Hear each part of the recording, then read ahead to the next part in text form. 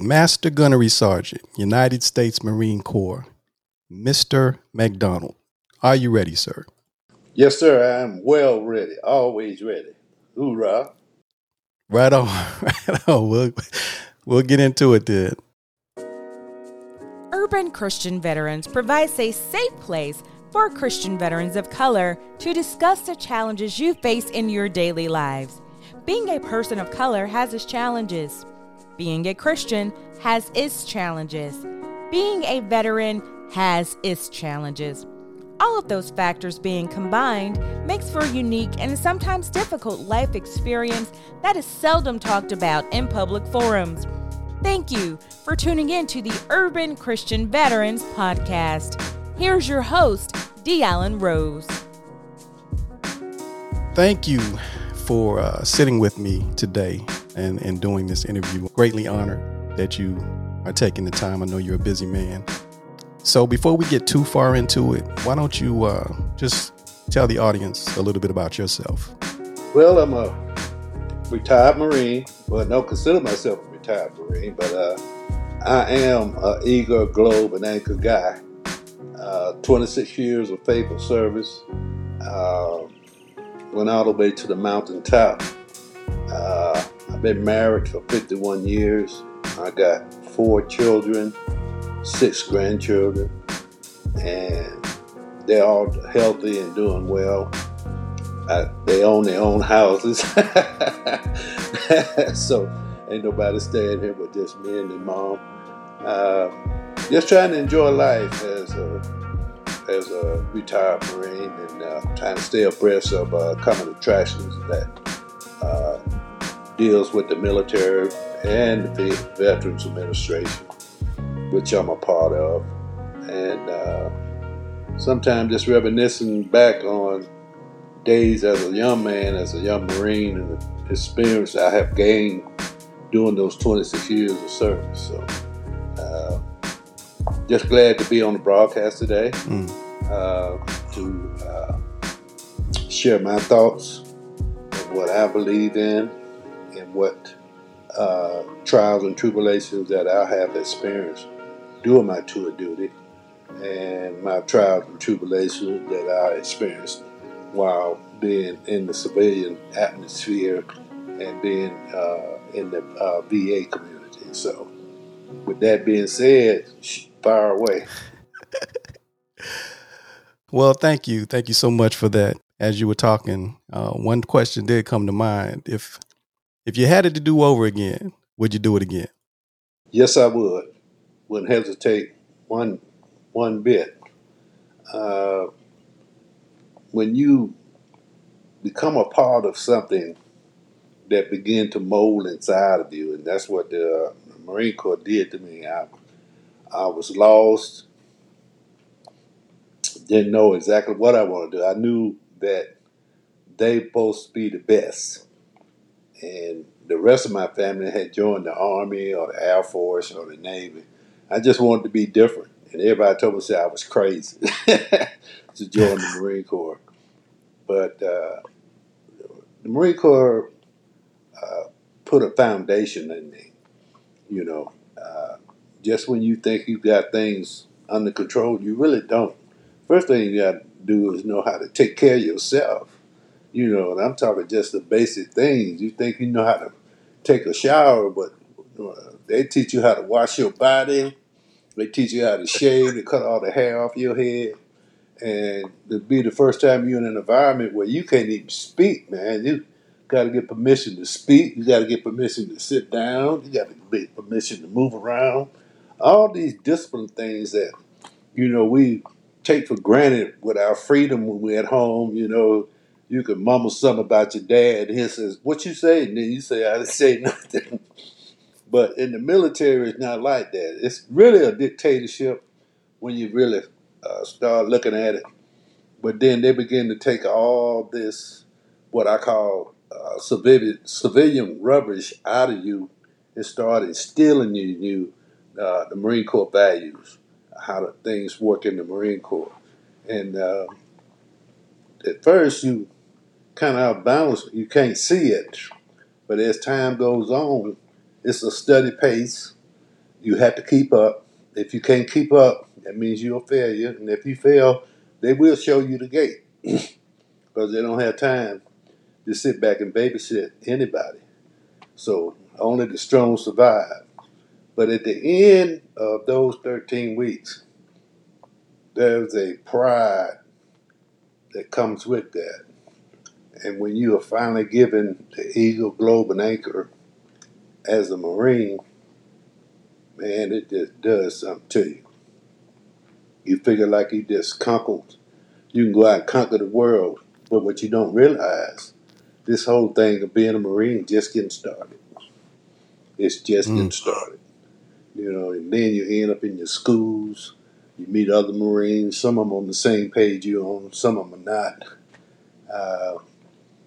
But it's what you give the Corps and what the Corps gives you. And there's going to be some bumpy roads ahead. But one thing that I learned was to keep my feet on solid ground. I knew I had a praying mother that always kept her faith real high with her children. And I always felt like wherever I went, her spiritual part was with me. So with that being said, I just went out and just tried to conquer everything that got in front of me. And I knew I had to be competitive if I wanted to move forward because there's so many other people on the same page. And all of a sudden you find out that you got to compete with these guys and women. You have to get in there and show that you are the best at what you do. And I learned that very quick, and it paid off. Okay. Well, I appreciate that insight. I can imagine how that must have been for you as a young man going into the Marine Corps. I won't say that I know exactly how that is, but the Army ain't no slouch. we had some challenges as well. Well, services got their own style and their own way of doing things. That's just like the Marine Corps is a strong advocate part of the United States Navy. Matter of fact, our budget comes from the Navy. So we talk Navy talk and Marine talk. The Army has this way of doing things and calling their rank structures different specialists and this and specialists in that. And see, we don't have no damn specialists. But I know it's a lot of specialists in the Army, and then you got the Air Force, and these guys are what I call tech guys that are dealing with tech stuff. It's just a whole different stream of integration of the military that everybody does different things and talk a different language. I've learned to talk and understand how the Army functions. I had to learn how to approach people in the Air Force. They don't have the same tempo as Marines have. The Army doesn't have the same tempo as Marines have. And that's where that word comes from. Y'all better leave them jarheads alone because they don't have no patience. And the reason that we don't is because our tempo is a up tempo. We need it fast, we need it quick, and we need it right now. And when you kind of gather these guys in, they don't see it like that because they know right from the beginning, right now as I'm speaking, there's Marines on station right now. And there's another set of Marines getting ready to replace those that are on station right now. And then there's another set of Marines being trained to get in the loop so they can start getting in the rotation. So we're always running 150 miles an hour. We never come down off to that tempo. You take senior Marines like me, I have to work at a high tempo so that everybody around me is on the same page. And that's how this works. It's the senior guys, people that get real about it, get into it, and know what the Corps is all about.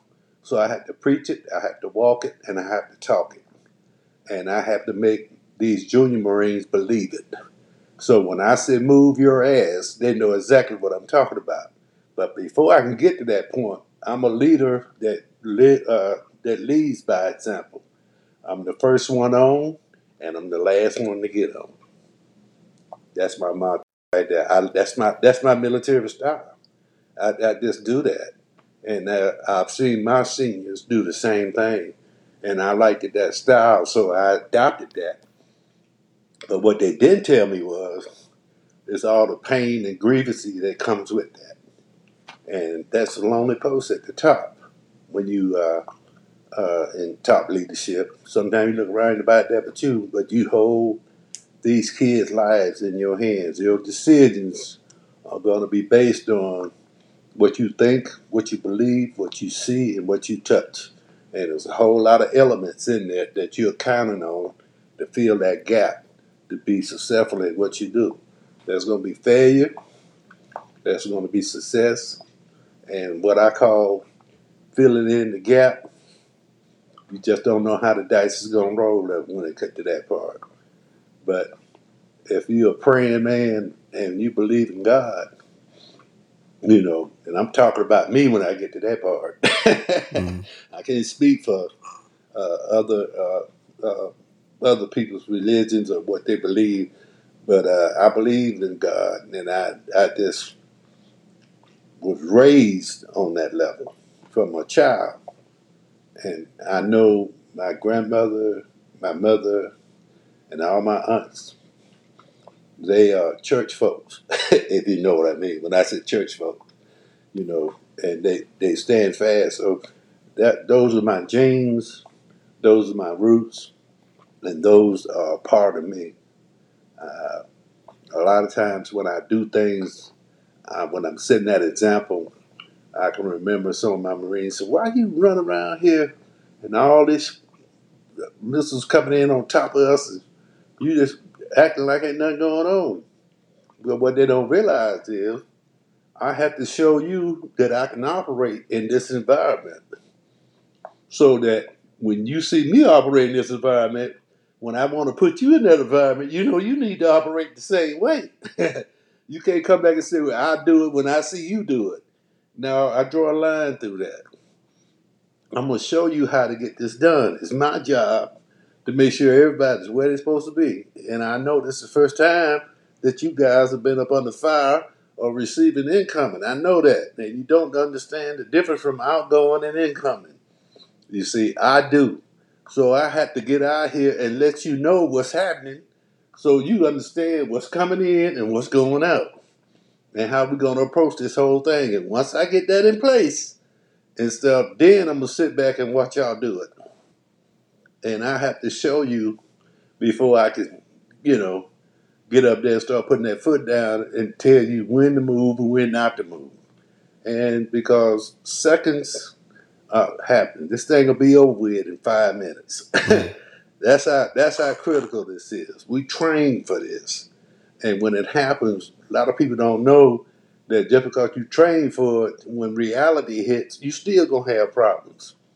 And I'm trying to clean up that mess right there, so when it happens, because once upon a time I was a Lance Corporal. Once upon a time I was a PLC or a young corporal or a young NCO.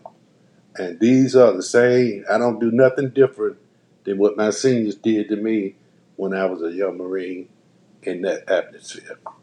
And it just keeps on rolling. Now today, I don't know how the Corps is going about things, but I know one thing ain't gonna never change. Ain't gonna never change. And that is, you better get a hold of this real quick, because this is going down real fast. And they got to grasp it. And when they do, they got it for life. That I do know.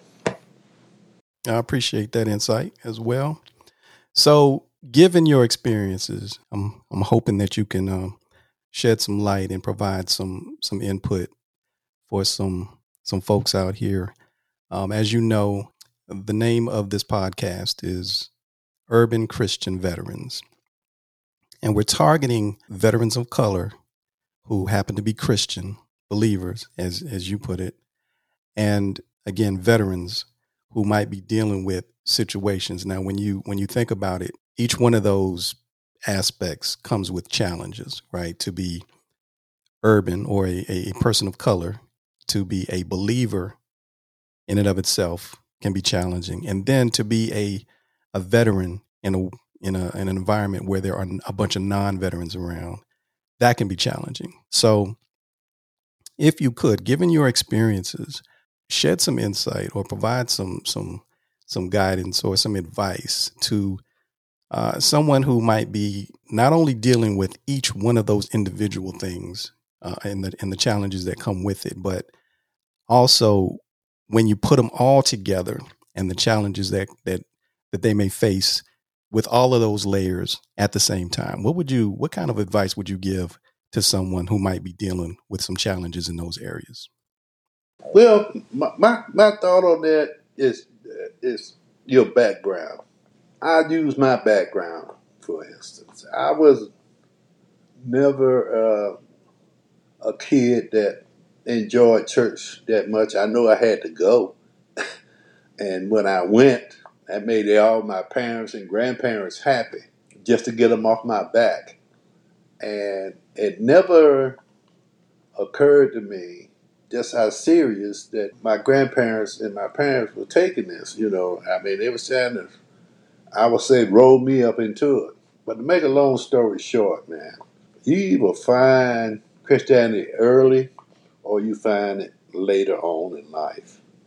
I found mine early, but I played with it.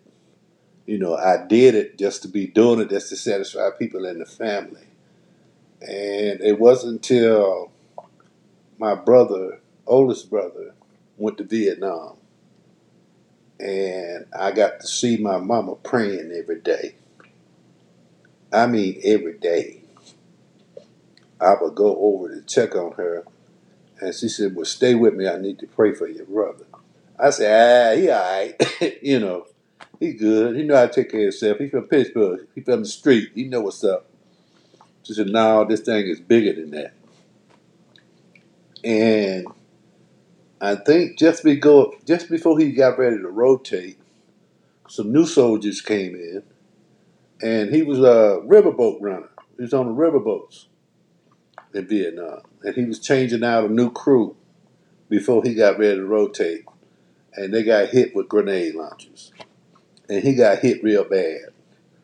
And the telegram came home, and I thought my brother was dead because my mama just crying and just, this hysterical and everything. And when I read it, saying that your son has been injured in action and he's being transferred to Tripler Medical Center in Hawaii. That's where he was. And he stayed there for about 4 months. And then they airlifted him out of Tripler Medical Center in Hawaii and moved him to Fort Benning, so my mama can get her hands on it. So that's where my journey started. And when I got to talk to my brother, he told me, said, don't join no military, don't fight no wars. He said, man, this stuff ain't no joke. He said, it's the real deal. I said, but you made it through. He said, yeah. He said, that's because mama was praying for me. Just talking like brothers talk and joking around. But I kept that thought in the back of my head. Wasn't using it. It was back there. So here I am, a Marine. Now it's my turn to be in harm's way. So then my mama started praying for me too. So that's when things got real with me about God. That's when it got real. So I still was running at the highest tempo at the Corps because that's my job. I stay at that high tempo. But after I retired, I came back to Atlanta to see about my mom. I wasn't planning on staying in Atlanta. Came back here. I said, I stay here for a minute because I own a house here, and I said, I stay here and I take care of Mom for a little bit. And she got me out to the church, St. Stephen's, where I grew up at. And she's a mother in the church, just like her mother was. And my grandfather was a deacon in the church. And they flew around there. The Falcons had a good game going that day. I wanted to get her to the church, get out to church so I go to the game or get down there, do what I do. But she will not let me leave that church until those mothers laid hands on me. And when she did that, she grabbed me, I never forget it, she grabbed me by the knee and she took my hand and she told me, said, the baton is being passed right now. You need St. Stephen's, and St. Stephen's needs you. And I've been there ever since.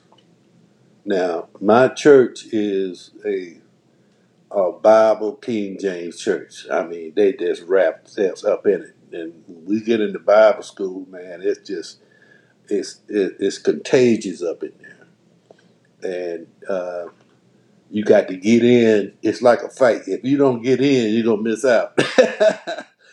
I don't know how to explain it. When I be listening and we go to the study and I get into it, things in the Bible that were things that I never paid attention to, things that I didn't even care nothing about, or how situations were, or what was in it.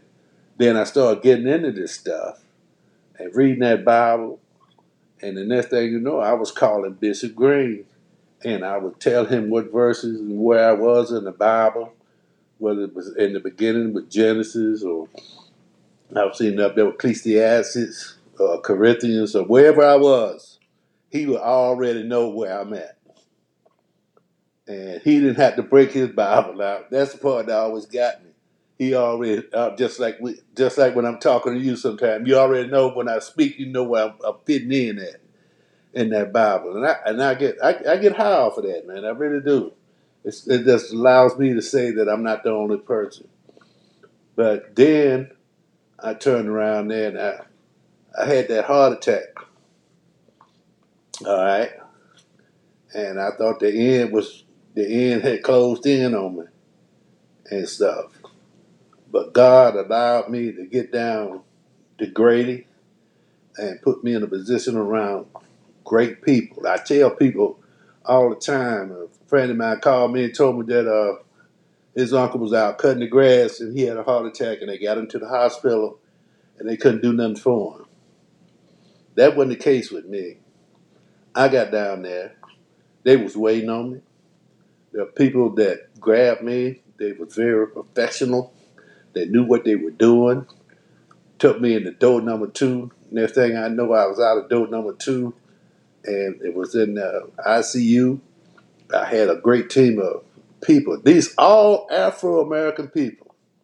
From day one, from the time they picked me up from the house to the time I got to the hospital. All this stuff. When I tell you God was on time, he's always on time. Everything just jumped off like it's supposed to. And you know, being a military man, you love that stuff when everything come out right. And that's what it was, man. That's what it was. You know, when I think about it, and these people, I couldn't help them. I couldn't say anything. I didn't know anything. I was at their mercy. And they took care of me, man. They really took care of me. It's by the grace of now. You know, and this is not my first time, Devo. You know, I've been in some close encounters in the air and on the ground. I've been in some close ones. And one of them, I didn't think I was going to walk away from because I think I had one encounter where my whole life in seconds just flashed in front of me. From childhood all the way to manhood, just like that. And I got through it. And the second time it happened to me again, it was right in my face. But I wasn't scared. It happened so fast. And that was when a rocket came in and hit, and it blew me about 50 feet from the table. And I just thought I was just cut in half. and I was still suffering from the concussion of that rocket from the explosion, and I kept trying to get my bearing of where I was. Is this heaven or is this hell? I can laugh about it now, but it wasn't funny then. It was not funny then. So, and I just know by my mother praying for me and how I got serious about my Christianity. It was always there. My spiritual part was always there. I just had to take advantage of it. And that's what I did. Okay. Wow, that's some background and some story. I can imagine now, given that experience, and I can relate that whole life flashing before your eyes. Just given that experience and knowing what that does to you as a man, as a person. Imagine, I'm gonna give you the scenario. Here you have an urban Christian veteran, a veteran of color who is a believer. Again, a veteran. And this person is transitioned to, civilian life where they're not working around other veterans. They're working around people who have not had those experiences, especially combat experiences. And this person has all of these things going on. Again, being a person of color, having faith, being a veteran around a lot of non-veterans. And so they operate at a different tempo, like you said, but yet they're surrounded by people who are not. And it could be their significant other, their spouse, who is not a veteran. And it's starting to cause difficulty, challenges, even in their own home. So how would you explain or what advice would you give to this young veteran, male or female, who is experiencing that situation in their own home and dealing with those challenges? I stay true to my faith. There are men and women now that go to different churches. I got a friend of mine right now. He go to one church and his wife go to another church. And I wouldn't let nothing turn me around from my faith. And eventually, one or the other gonna see each other on that. So you have to be grounded because there's so many loose ends out there. If your spouse thinks she's right and you think you're right, I think y'all should come together and find common ground on each other. As long as we going to church on Sunday, and I'm going to one house and you going to another house, and hopefully we can keep bumping heads where, this thing get back on solid ground. I could probably go visit your church and you come visit my church, and then we'll probably end up in one church. But I would stay to work on it. Don't never give up on your faith. Just stay the course. Because somebody's right and somebody's wrong. There ain't no in between. So, and make sure that you are knowledgeable. You have to get in that Bible. Half the people that's running off at the mouth don't know what they're talking about. They don't do the research. They won't sit down and read. My grandmother had a 5th grade education. But I tell you what, on Wednesday, you see her sitting on her big bed with that Bible on her lap. And she be trying to read that Bible. And when she come across something that she didn't understand, that's what she called my Aunt Betty Ann, which was the brain housing group in the family. And she sit there and she discussed that. So what I'm getting at is, sometimes you can find common ground if you both are reading the same thing. Because see, we can sit here and read the same page and have you have a different concept than I have. And we just read the same thing. But for some reason, if it don't say yes or no, then we get that. But if it goes like a curve, then we'll sit back and articulate with that and try to beat it around I'm trying to convince you that it's what it's saying, and you trying to convince me what it's saying. No, just read what it says and then let it interpret the way you are. As you see it. I don't. I always tell people all the time. I'm not gonna say I'm gonna be right all the time.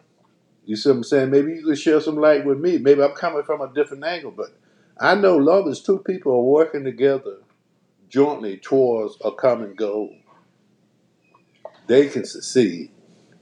It's when they get fed up to where they want to depart from each other, which tells me that they don't want to be together in the first place. You see, that's what they're going to do.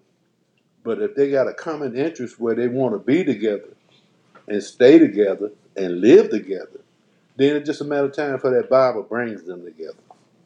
That's my thought on that. Don't play with your faith. It's real. Okay. Makes sense. I'll give you another scenario.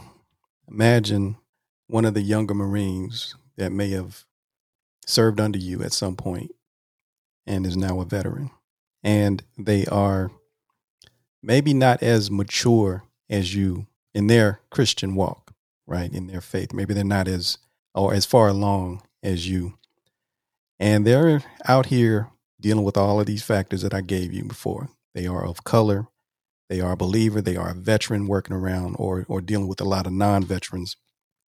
But yet the issue that they're running into is they're not as mature in their faith, yet there are other people of color who are questioning why they have their faith. In other words, there's, and I'm sure you've run into folks like this who they question how Black people in general could be Christians. How could you adopt the religion of those who oppressed you? Why would you accept that?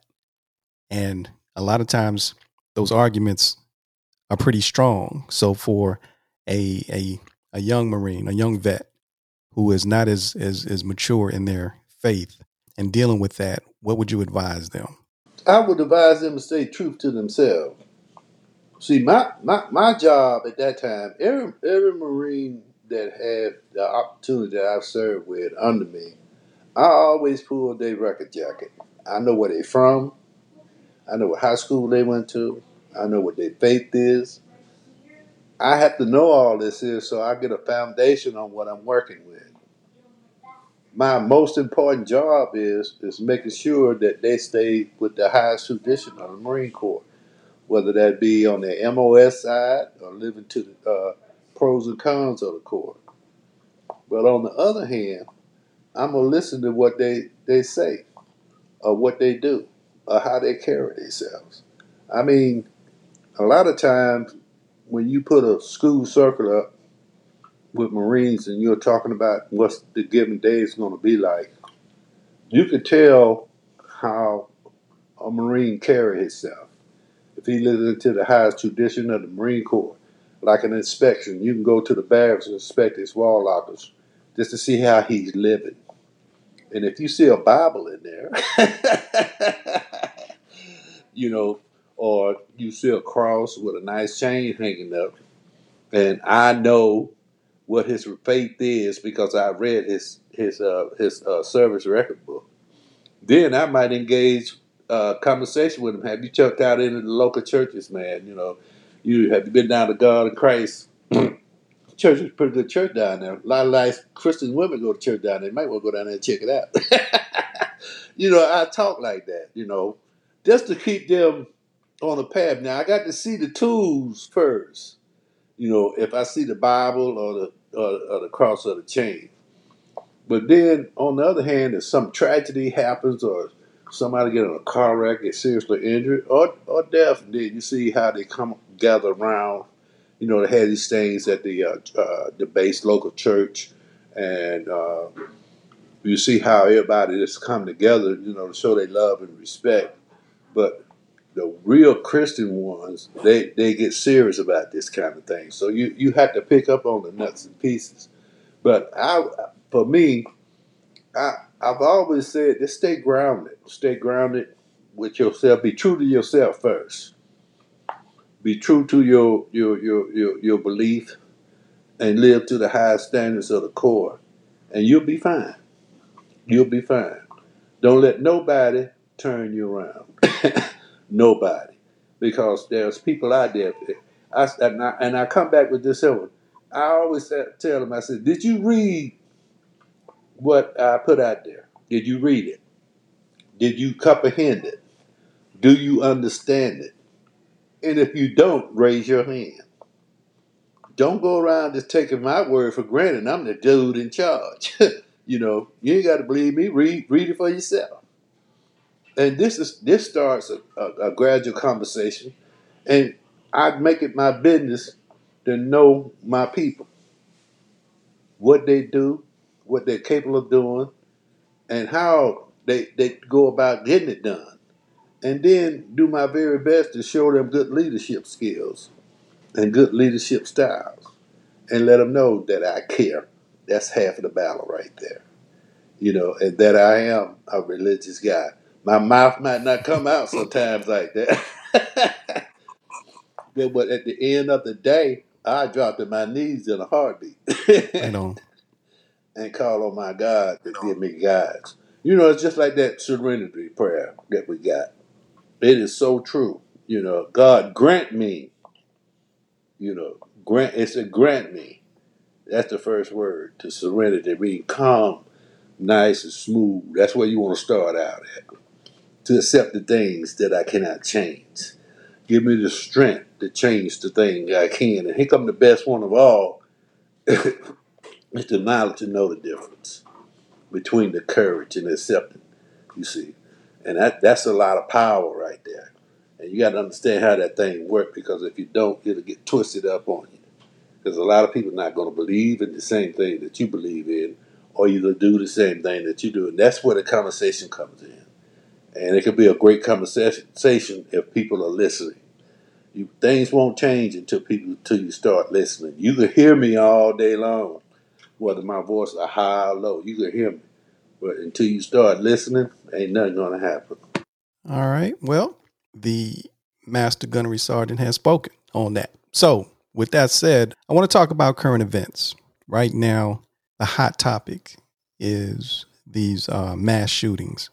Now, it's been a hot topic in the past, but it's really hot right now. I think starting with the recent occurrence that happened in Buffalo in the grocery store, and then the little ones that were murdered in Texas. I just saw on the news this morning that just this weekend, over the weekend, there were over 10 mass shootings in America just over the weekend. And by definition, they define mass shootings as where there are 4 or more victims other than the shooter. There's a lot of talk about the solutions coming out of Washington, everything from arming teachers to banning AR-style weapons to changing the legal age for one to purchase an AR-style rifle. With that said, do you believe in any of those solutions? Or if you hadn't thought about those solutions, just what do you think about the situation with all of these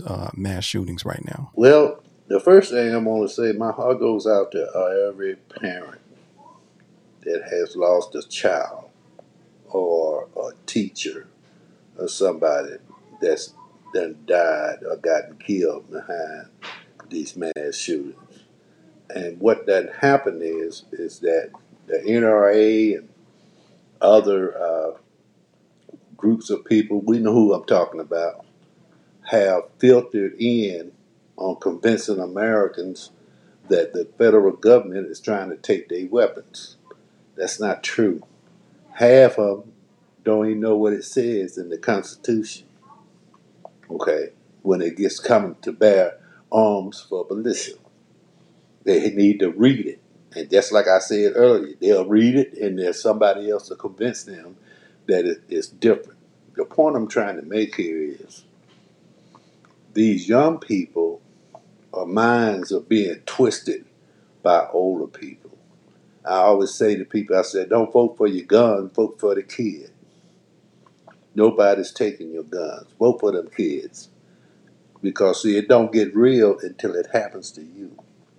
You notice down in Texas, that was a little small town with 2 or 3 police officers. Okay? Not much. They're all family. They know everybody. Everybody know them. They're not up to speed on what all this tech stuff would have, like a Metro Atlanta or a Chicago or a New York. They have people that specialize in doing this type of stuff. And they got caught flat-footed. That's what happened down there. They got caught flat-footed, and they got overran with pressure. The chief probably wasn't ready for what he had to do. And the reason he wasn't ready, because he don't have the tools in his toolbox to be ready. Okay? And when it happened, it just happened so fast that he was hysterical. He thought he might be saving lives when he was costing lives. But to get back to the rules of engagement on this stuff, there's nothing wrong with red flags. There's nothing wrong with background checks. Assault weapons need to be banned. Period. They don't need to be on the streets. So cops find themselves not only out weaponized, but without firepower. The kid that killed those 10 black people, this guy was wearing armor vests. The black police officer hit him, sent him ass, and the bullets did not penetrate that vest, which allowed him to take the police officer out. They're outgunned. That's how serious this stuff done got. So it's all get back, vote. If someone's standing in front of you and saying that they're not going to change these gun laws, don't vote for them. Because they don't have your best interest in hand. You know, ask him about the schools his child go to. You see. And when they run up in there and kill his child, then it's too late to vote. Because you know what his mind going to do. He going to vote then, so why you got to wait? Only American people can change this. You know, we the only country where we just opening up our whole things to weapons. Everything is about a gun now.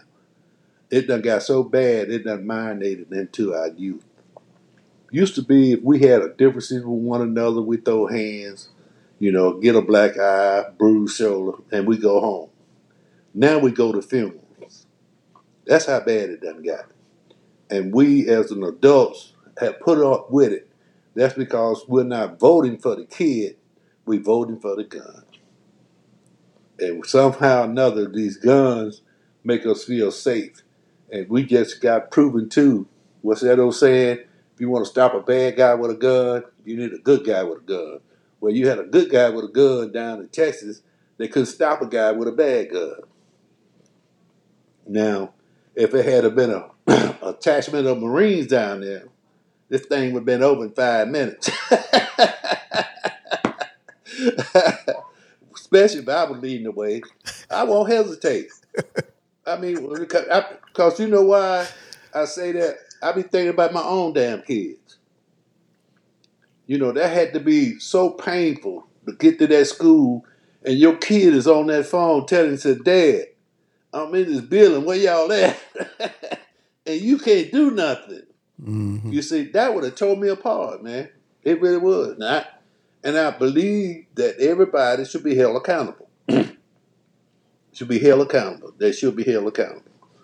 When the Border Patrol comes in and do your job that you're supposed to be able to do yourself, that's sad. And then when they got there, they had to wait. You see, so a lot of people in law enforcement tell you, say, well, you know, don't take but 30 seconds to kill 19 kids. There might be some truth to that. But to stand around and wait, you know, just stand around and wait. Somebody couldn't take one of them regular old Fords and come right through down the hallway and just crash into the bit. Do something. Do something. Jesus. I know my heart just goes out, just bleeds out for them, man. Now it's got all American schools and parents on edge, not wanting to send their kids to school. My barber didn't even send his kids. He took his kids out of school early. He said, nope, we'll wait till next year. And it's all because of this mass shooting down there. Mm. And we can change all this November. You can change all this in November. Because there's more people that want to get it changed than the ones that don't. And that's where all the fault lies right there. It's all about political money. It's still alive. Vote for the children, not the gun. That's my thought on that. Right on, right on. Okay. Well, I have two thoughts. I'm not the expert by any means. I don't have the solution, but I have thoughts. And the two thoughts I have are, first, this notion that we need to arm teachers is a little wild to me, because I didn't hear that when it came to the cashiers in Buffalo. I didn't hear, let's arm the cashiers.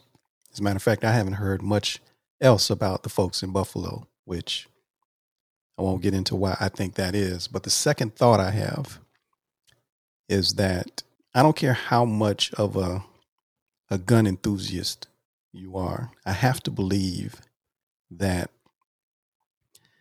if you had a child that fell victim to a situation like this, I have to believe that as much as you like your gun, you would be willing to give it up so that your child could still be here. I have to believe that.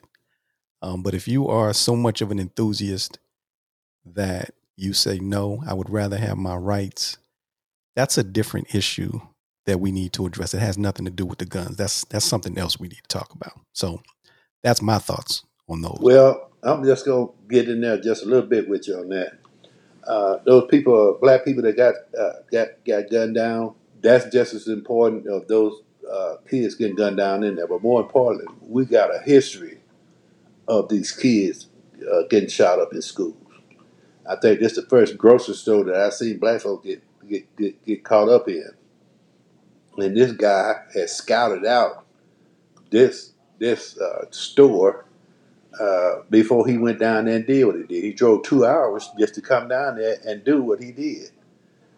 I guess what I'm trying to say to you is that gun enthusiasts need to know that things done got out of hand. They need to know that it's just a matter of time for it might knock on your door. But arming teachers is not the solution. Arming women at the cash register is not the solution. Everybody can't handle a gun. You see, they think they loaded and they can just point it. It'd be more people getting hurt with guns by people that don't know what they're doing with it, innocent people getting shot, than there is people that need to be shot. And that's because they don't have the experience. And see, when you get a gun, it gives you this authority. I don't have to put my hands on you. All I do is take this thing off my hip, put it in my hand, and just take this little finger right here, and boom, away you go. It's not as simple as that.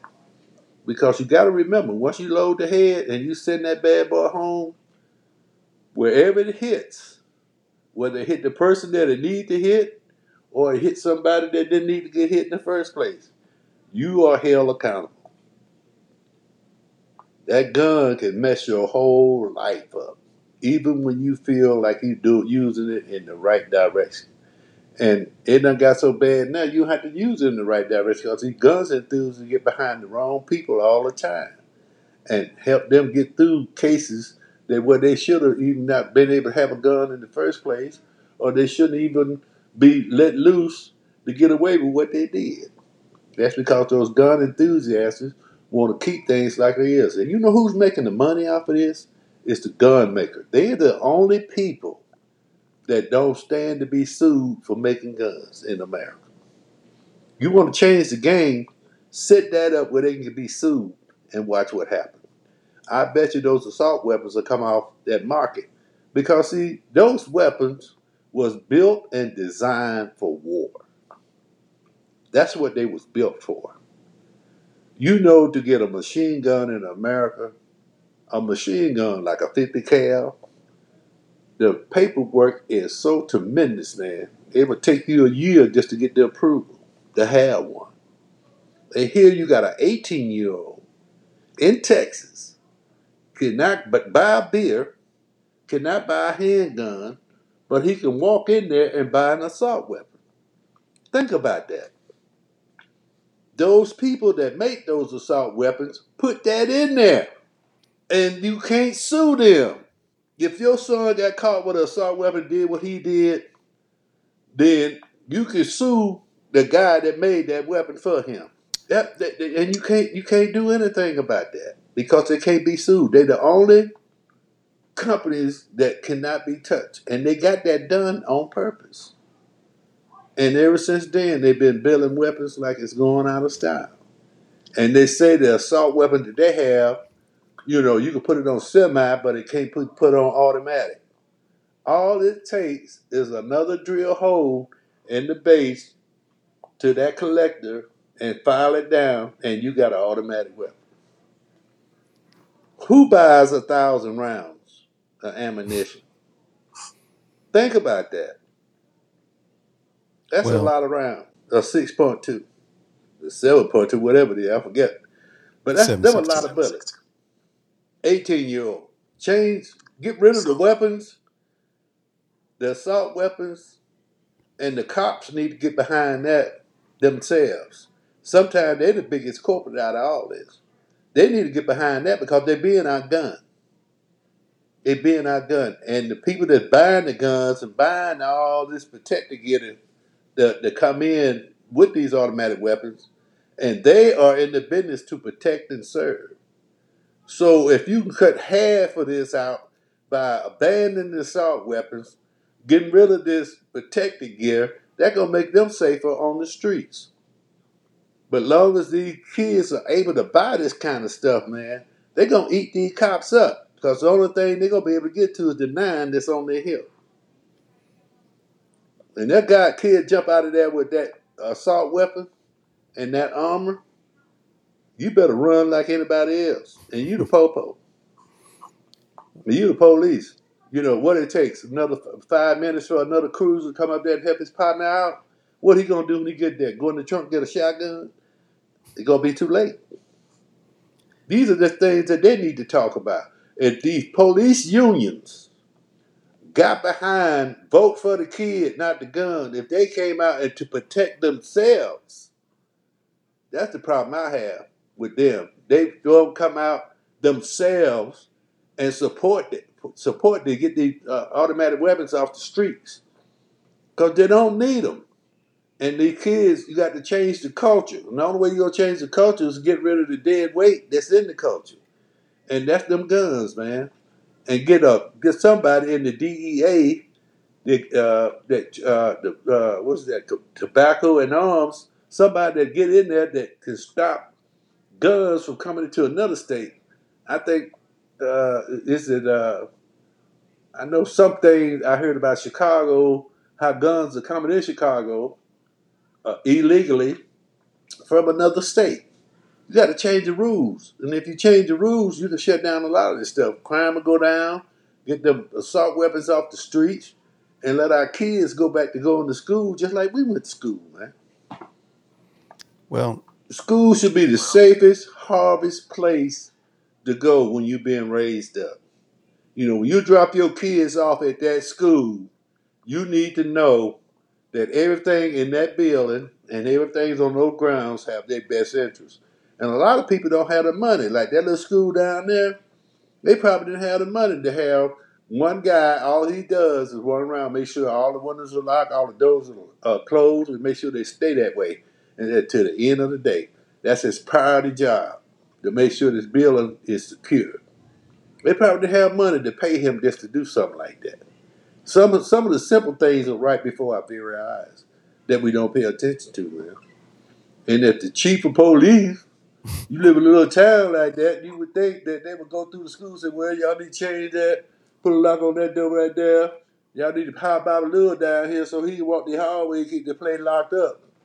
And what the janitor doing with the main master key? That's the part that got me. Shouldn't that be in the principal office somewhere? And just in case something jump off, that they can unlock the doggone door. Lord have mercy, man. From a military mind guy, I look at this stuff and it twists me inside. It's almost like a trigger for me because, my grandson is running around this house right now and stuff, and he goes to a nice school over there in Fayetteville. And God knows, boy, something jump off over there, man, that would just tear me apart. It really would. It would just tear me apart. So the urgency is there, man. I tell people all the time, vote for them kids, man. That gun ain't that important. That gets back to your question too.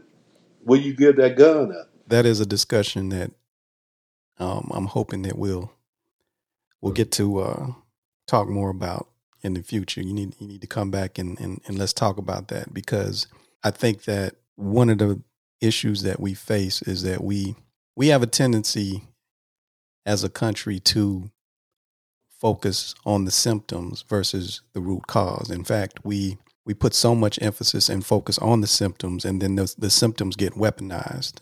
And what I mean by symptom is ARs or AR style rifles. That's a symptom. That is not the root cause. You started with perhaps the attention that's being given to schools is because of the history.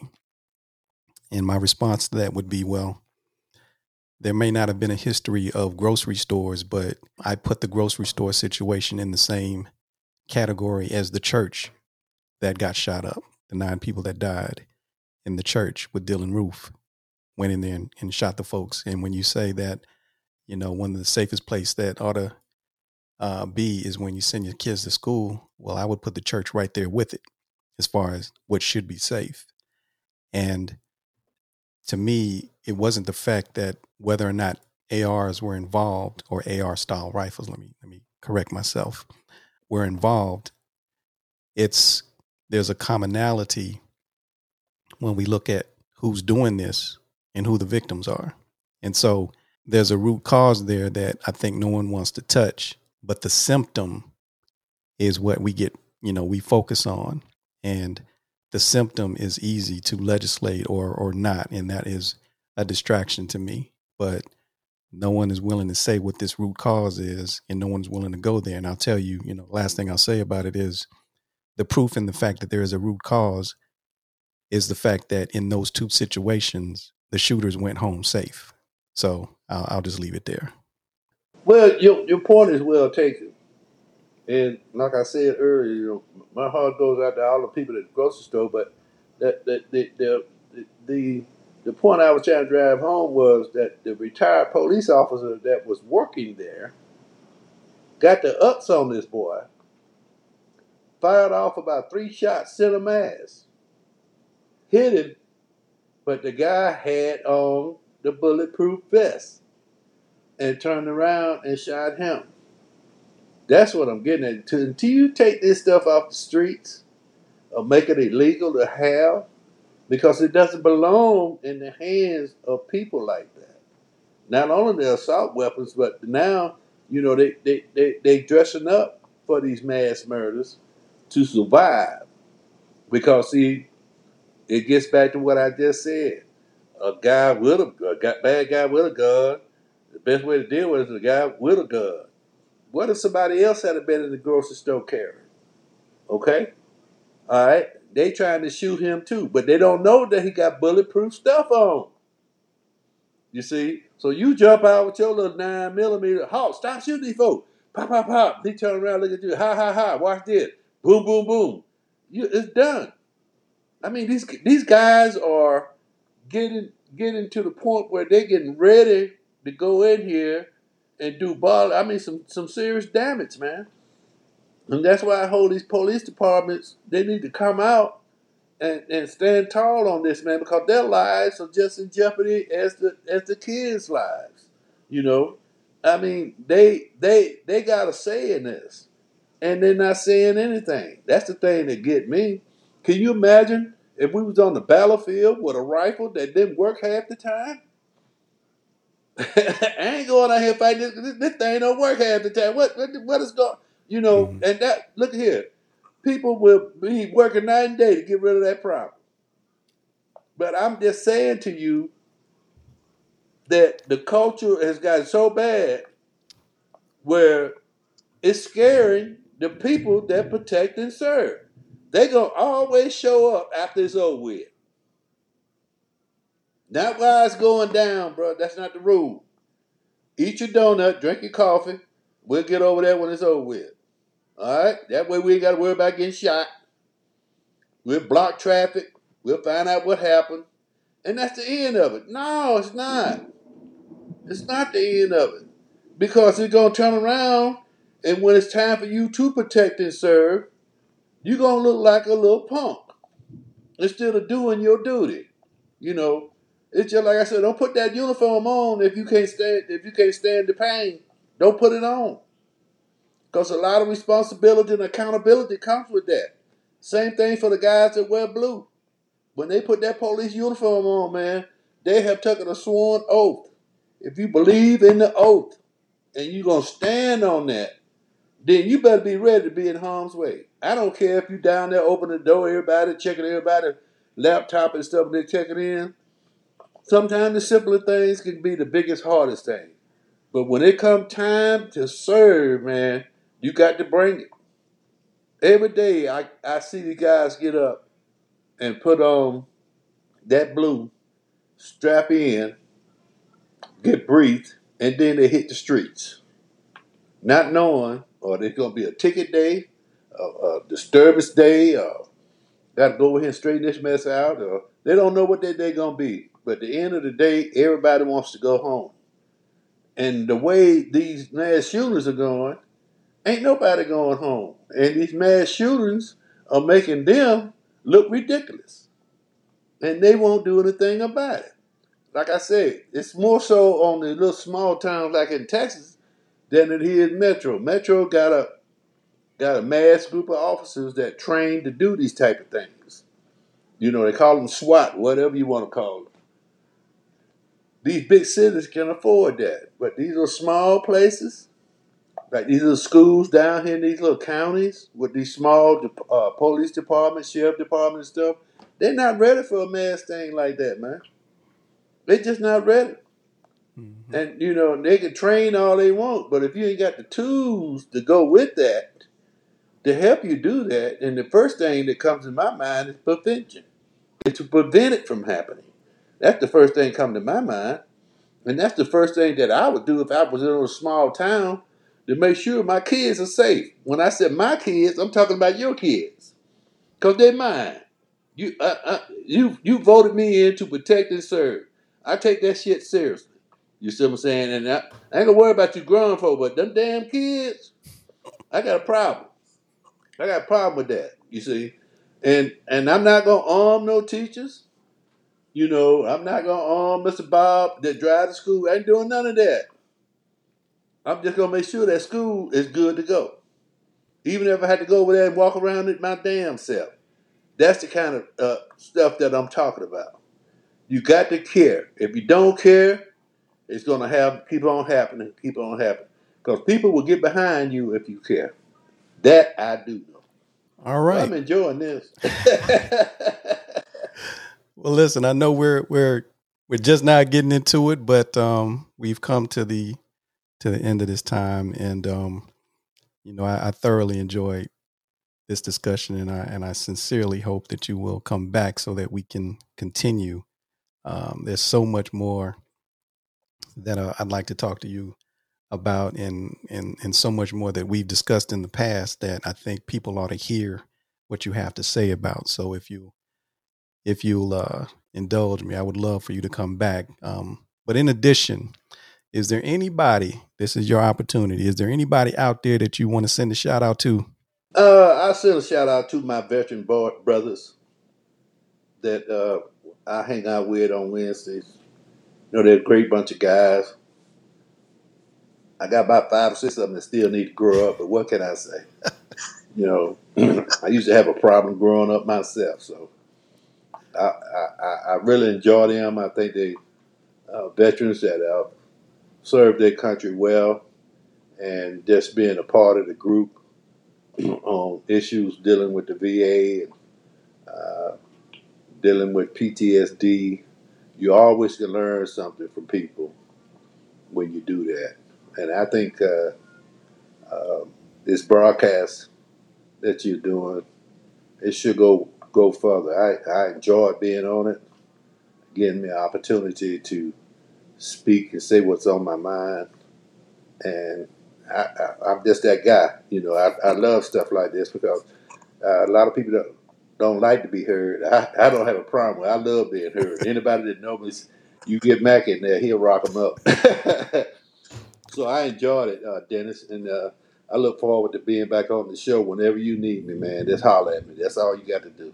My time is your time. Right on. I appreciate that, brother. I really do. And I echo that. Shout out to the Vet Center, College Park, Georgia. I hope you guys are listening. I hope you guys are getting some value out of this. I invite each and every one of you to come on and be heard.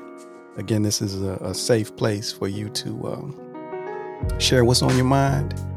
Love to have you. I've had some great conversations and been in some great sessions where we have some very knowledgeable and wise people in that group, and would love to hear what they have to say on certain issues. So again, we really appreciate you coming out, Mr. McDonald. And yes, by all means, I will be reaching out to you again for a future episode very, very soon, because I think there's some things that we need to discuss. Thank you very much. May God keep you and may God bless you.